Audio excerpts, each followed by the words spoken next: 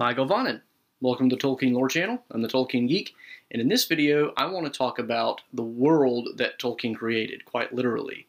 From the very beginning of its creation and through its history in terms of what shaped it, what changed its shape, and the major events that happened along the way. Basically, it's all about the actual physical existence of Tolkien's world. What it's called is not exactly Middle-earth. I'll get to that in the video itself. But of course, I'm going to start at the very beginning and just go chronologically through from the creation through the end of what we know of the Third Age. So with that said, let's find out a little bit about the world that Tolkien created. We're starting at the very beginning, and by the beginning, I mean more or less in the beginning God created. Now, of course, we're not talking about the Bible, but reading the very first part of the Silmarillion, you would be forgiven for thinking that the book was based in part on somebody's speculative commentary on Genesis chapter 1, because reading it, you very much do get the idea that it's heavily influenced by the biblical creation account. And of course, that makes sense because Tolkien himself was a Catholic, so it makes sense that his own mythology would, to some extent, reflect his own theological beliefs. It starts with essentially a monotheistic deity named Eru Ilúvatar, which is the one and the father of all, essentially is what that means. And he creates the Ainur, which are translated as basically the holy ones. And these are basically equivalent to angels in what a Christian or Judeo-Christian culture would consider an angel. They're not necessarily exactly the same thing, but it's the closest analogy. Within that, you have there's a bit of a hierarchy within, the angelic order. You've got the greater and the lesser. But after creating these Ainur, he has them essentially make music. And this happens for a long time, and it's basically just more or less for his own enjoyment. During this period, one of arguably the greatest of the Ainur, whose name is Melkor, later to be known as Morgoth, searches for what is called the Secret Fire, which is within Eru Ilúvatar himself and is the source of his ability to actually create. Melkor, of course, never finds it, but it ends up being key to the creation story because Eru Ilúvatar eventually has the Ainur make a great music, and basically you get the idea that this is more or less the most magnificent theme of music that Eru Ilúvatar has propounded to the Ainur. They all, when he expounds it to them, they're all in amazement and they get ready to play. And sure enough, they do start playing. Melkor, who of course is the Satan figure, begins to play some notes of his own that aren't really part of the original theme, and that ends up causing discord with the rest of the Ainur's music. And so you kind of see a little bit of, this is kind of like a pre-fall, sort of, but because of the discord, Eru Ilúvatar works a new theme into the existing music to incorporate Melkor's. Melkor then tries again to clash, and Ilúvatar comes back with yet a third theme.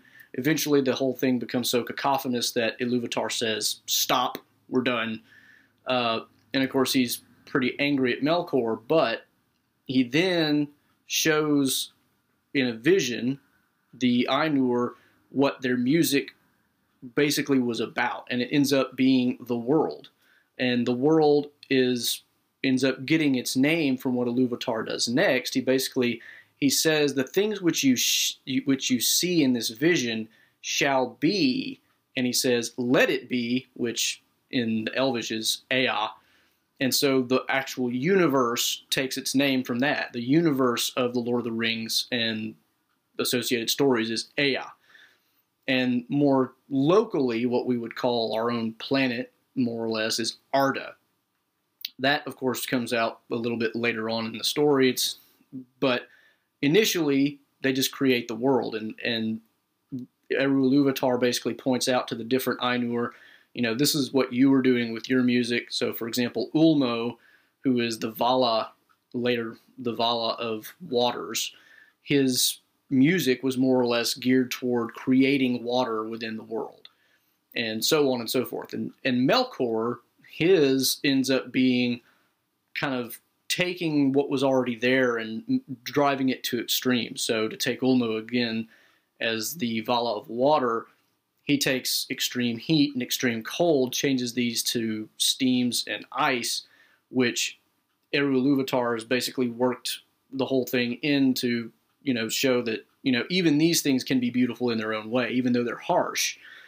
So there's a lot of theology kind of going on in that initial story. After the creation, the actual bringing into being of Ea, many of the Ainur, not all of them, but many of them decide to enter into the world to help shape it and keep it, going, because also in the vision, what Ilúvatar showed them was not just kind of as it was, but a history in prospective. Essentially, he was showing them this is more or less what's going to happen in the history. Didn't show them everything, but he did show them a good deal of it. And several of the Ainur wanted to enter the world and become kind of its keepers and deal with that. Melkor, of course, is one of those. He doesn't want to help the world out. He wants to rule it. But out of that comes the next stage in the development of Ea, and I'll get to that in the next section because I've already spent a good deal just on the creation story. In the very early stages, after the Ainur enter the world, they later, of course, become known and in their different forms as the mightier ones become known as the Valar, or the powers, or alternatively the gods. And the lesser ones become known as Maiar. And Maiar would be Sauron, Gandalf, Saruman. Those are Maiar. The Valar never really come into play much in terms of directly interacting with humans, except occasionally in the very early parts of the story. But they're the ones that kind of have, you can almost think of them as managerial, because Ulmo, for instance, he's over all the waters, but he has several Maiar beneath him who are specific to oceans, rivers, that sort of thing. And during the initial period, the Valar are basically trying to shape the world to make it as good as they possibly can. Melkor, on his end, is trying to wreck everything they do. So he's constantly, again, trying to bring things to extremes, make excessive heat, excessive cold. He makes his abode in the north, eventually, but where it's extremely cold. But before that, you get a lot of attempts by the Valar to try to shape the world. And one of their very early attempts is they set up 2 huge lamps on pillars that dwarf the highest mountains that end up on the earth. Melkor ends up toppling both of these, which A, destroys the light, B, it changes the shape of the world itself. One thing to note, the world at this point is a flat world. It's not a globe. The globe shape comes about in Tolkien's mythology much, much later on. But the interesting thing here is basically to note that whenever the lamps get cast down, what originally was a relatively symmetrical flat Earth is now marred by the collapse of these lamps and the damage they do to the landscape. And so the Valar continue to try these, different attempts to try to make the world grow. You've got some of the Valar trying to produce, vegetation, some of them working with animals. They're all trying to essentially bring it to the fruition of what they saw in their vision. Melkor is constantly working against that. Eventually, the Valar decide we can't protect the entirety of the world because Melkor just keeps wrecking everything. And so what we're going to do is we're going to wall off our own little section of it and protect that. And so what they do is they take the westernmost continent of Arda, and that ends up becoming Valinor, which of course is the Undying Lands. The continent itself is actually called Aman, which Valinor is basically just the subsection that's inhabited, because there's bits and pieces of Aman, and I won't get into this here, but there's bits and pieces of it that really aren't inhabited by the Valar or their followers. So anyway, they do that. They wall that off, and that's kind of the next major development in terms of the shaping of Middle-earth. They have now kind of separated themselves from, I say Middle-earth, I mean Arda. They've separated themselves from Middle-earth, which is the next continent over, which is what we're familiar with, mostly from the Lord of the Rings. And once they've done this, Melkor just kind of has free reign in Middle-earth, although he's not really doing a whole lot, but neither are the Valar. They've kind of left it to do its own thing, and that's not much. There's no sun, no moon, no stars at this point, although Varda, one of the Valar, does begin to work on stars, and that's really the first light that ever comes to Middle-earth. Meanwhile, in Valinor, they've got their own lights from different sources, and eventually what comes about and what really gets the narrative going in terms of what we're more familiar with in terms of Lord of the Rings and the greater elements of the story from the Silmarillion is they finally discover that elves, the firstborn of Iluvatar, and this is one of the things they didn't foresee in the vision, have come into being in Middle-earth. And so at this point, Manwë, who is the king of the gods, or the Valar, he decides, we've left Melkor alone, but because of the elves, we really have to do something about this guy. So they get the elves, they have them brought to Valinor, those that will go. Some of them won't because they're kind of overawed by the Valar, but most of them do go. And they try to bring them to Valinor, and at the same time, more or less, they also essentially invade Melkor's dwelling, which was Utumno at the time, and they bring him captive back to Valinor as well.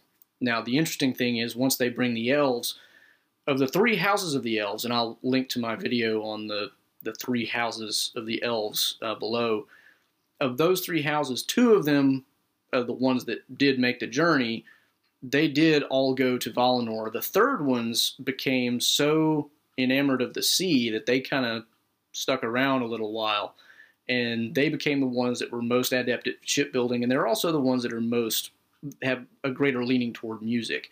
This becomes relevant for the shape of the world, because what eventually happens is they come up with a compromise where one of Ulno's Maiar, Osse, eventually takes one of the islands in the ocean between Aman and Middle-earth and drags it most of the way to Valinor, such that they're within sight of Valinor, but they're still on the ocean. And they eventually also set up a bit of a harbor on the continent of Aman itself.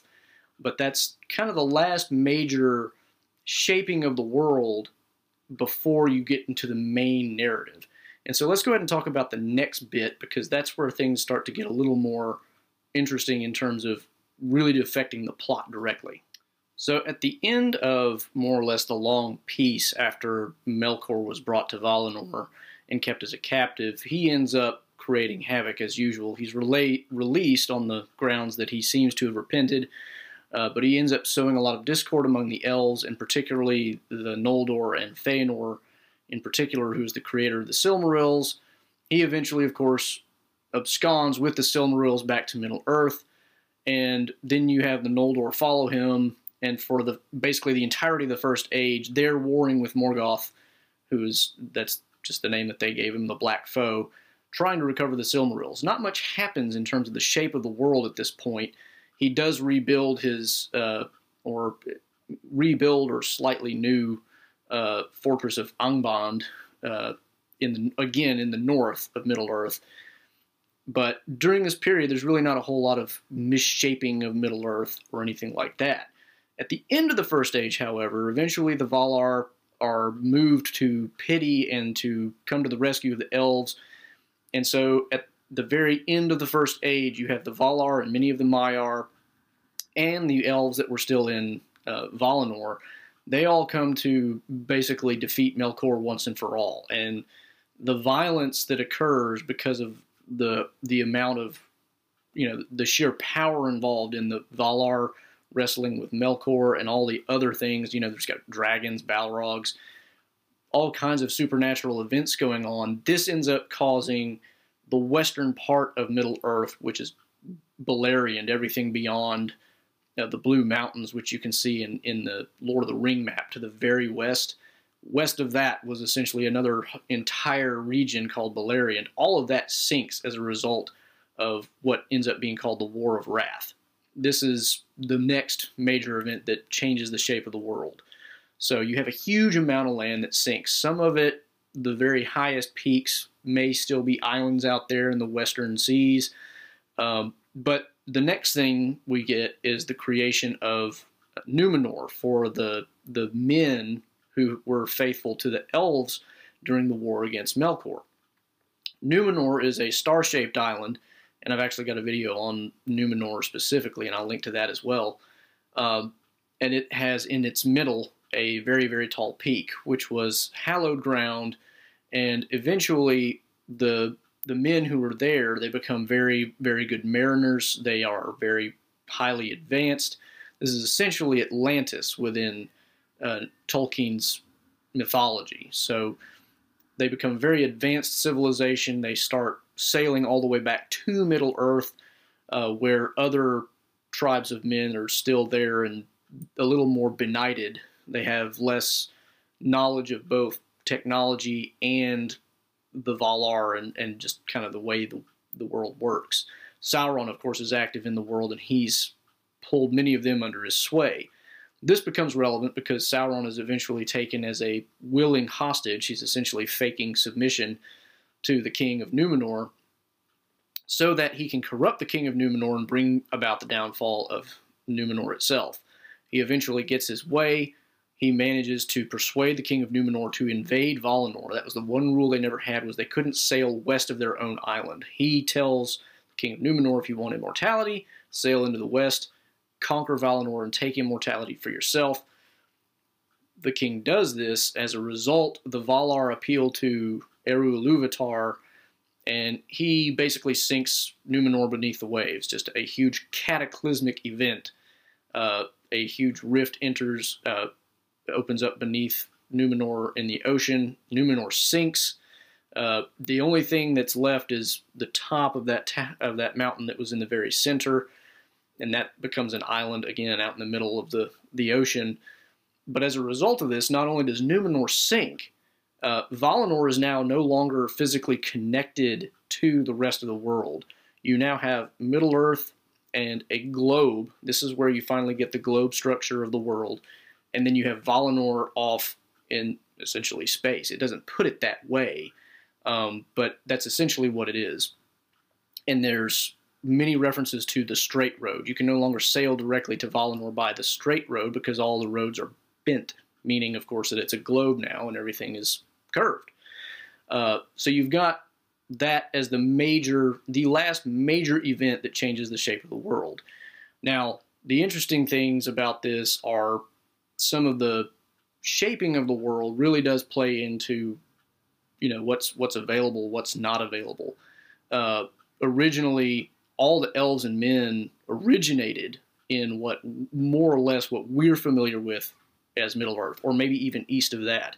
They didn't originate in Beleriand, which is the part that takes place in Silmarillion. That's where the Silmarillion happens. So you've got a lot of different changes taking place over time, and of course the creation story itself is interesting.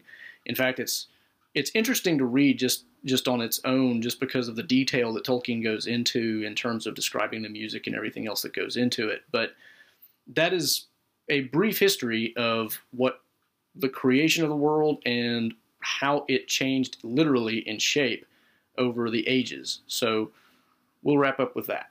If you enjoyed that video, hope you learned a little bit about Middle-earth and the rest of the world, Arda, that you didn't know before. You probably didn't even know that it was technically Arda. You probably thought Middle-earth was the entire world, because that's really all we hear about in Lord of the Rings and The Hobbit.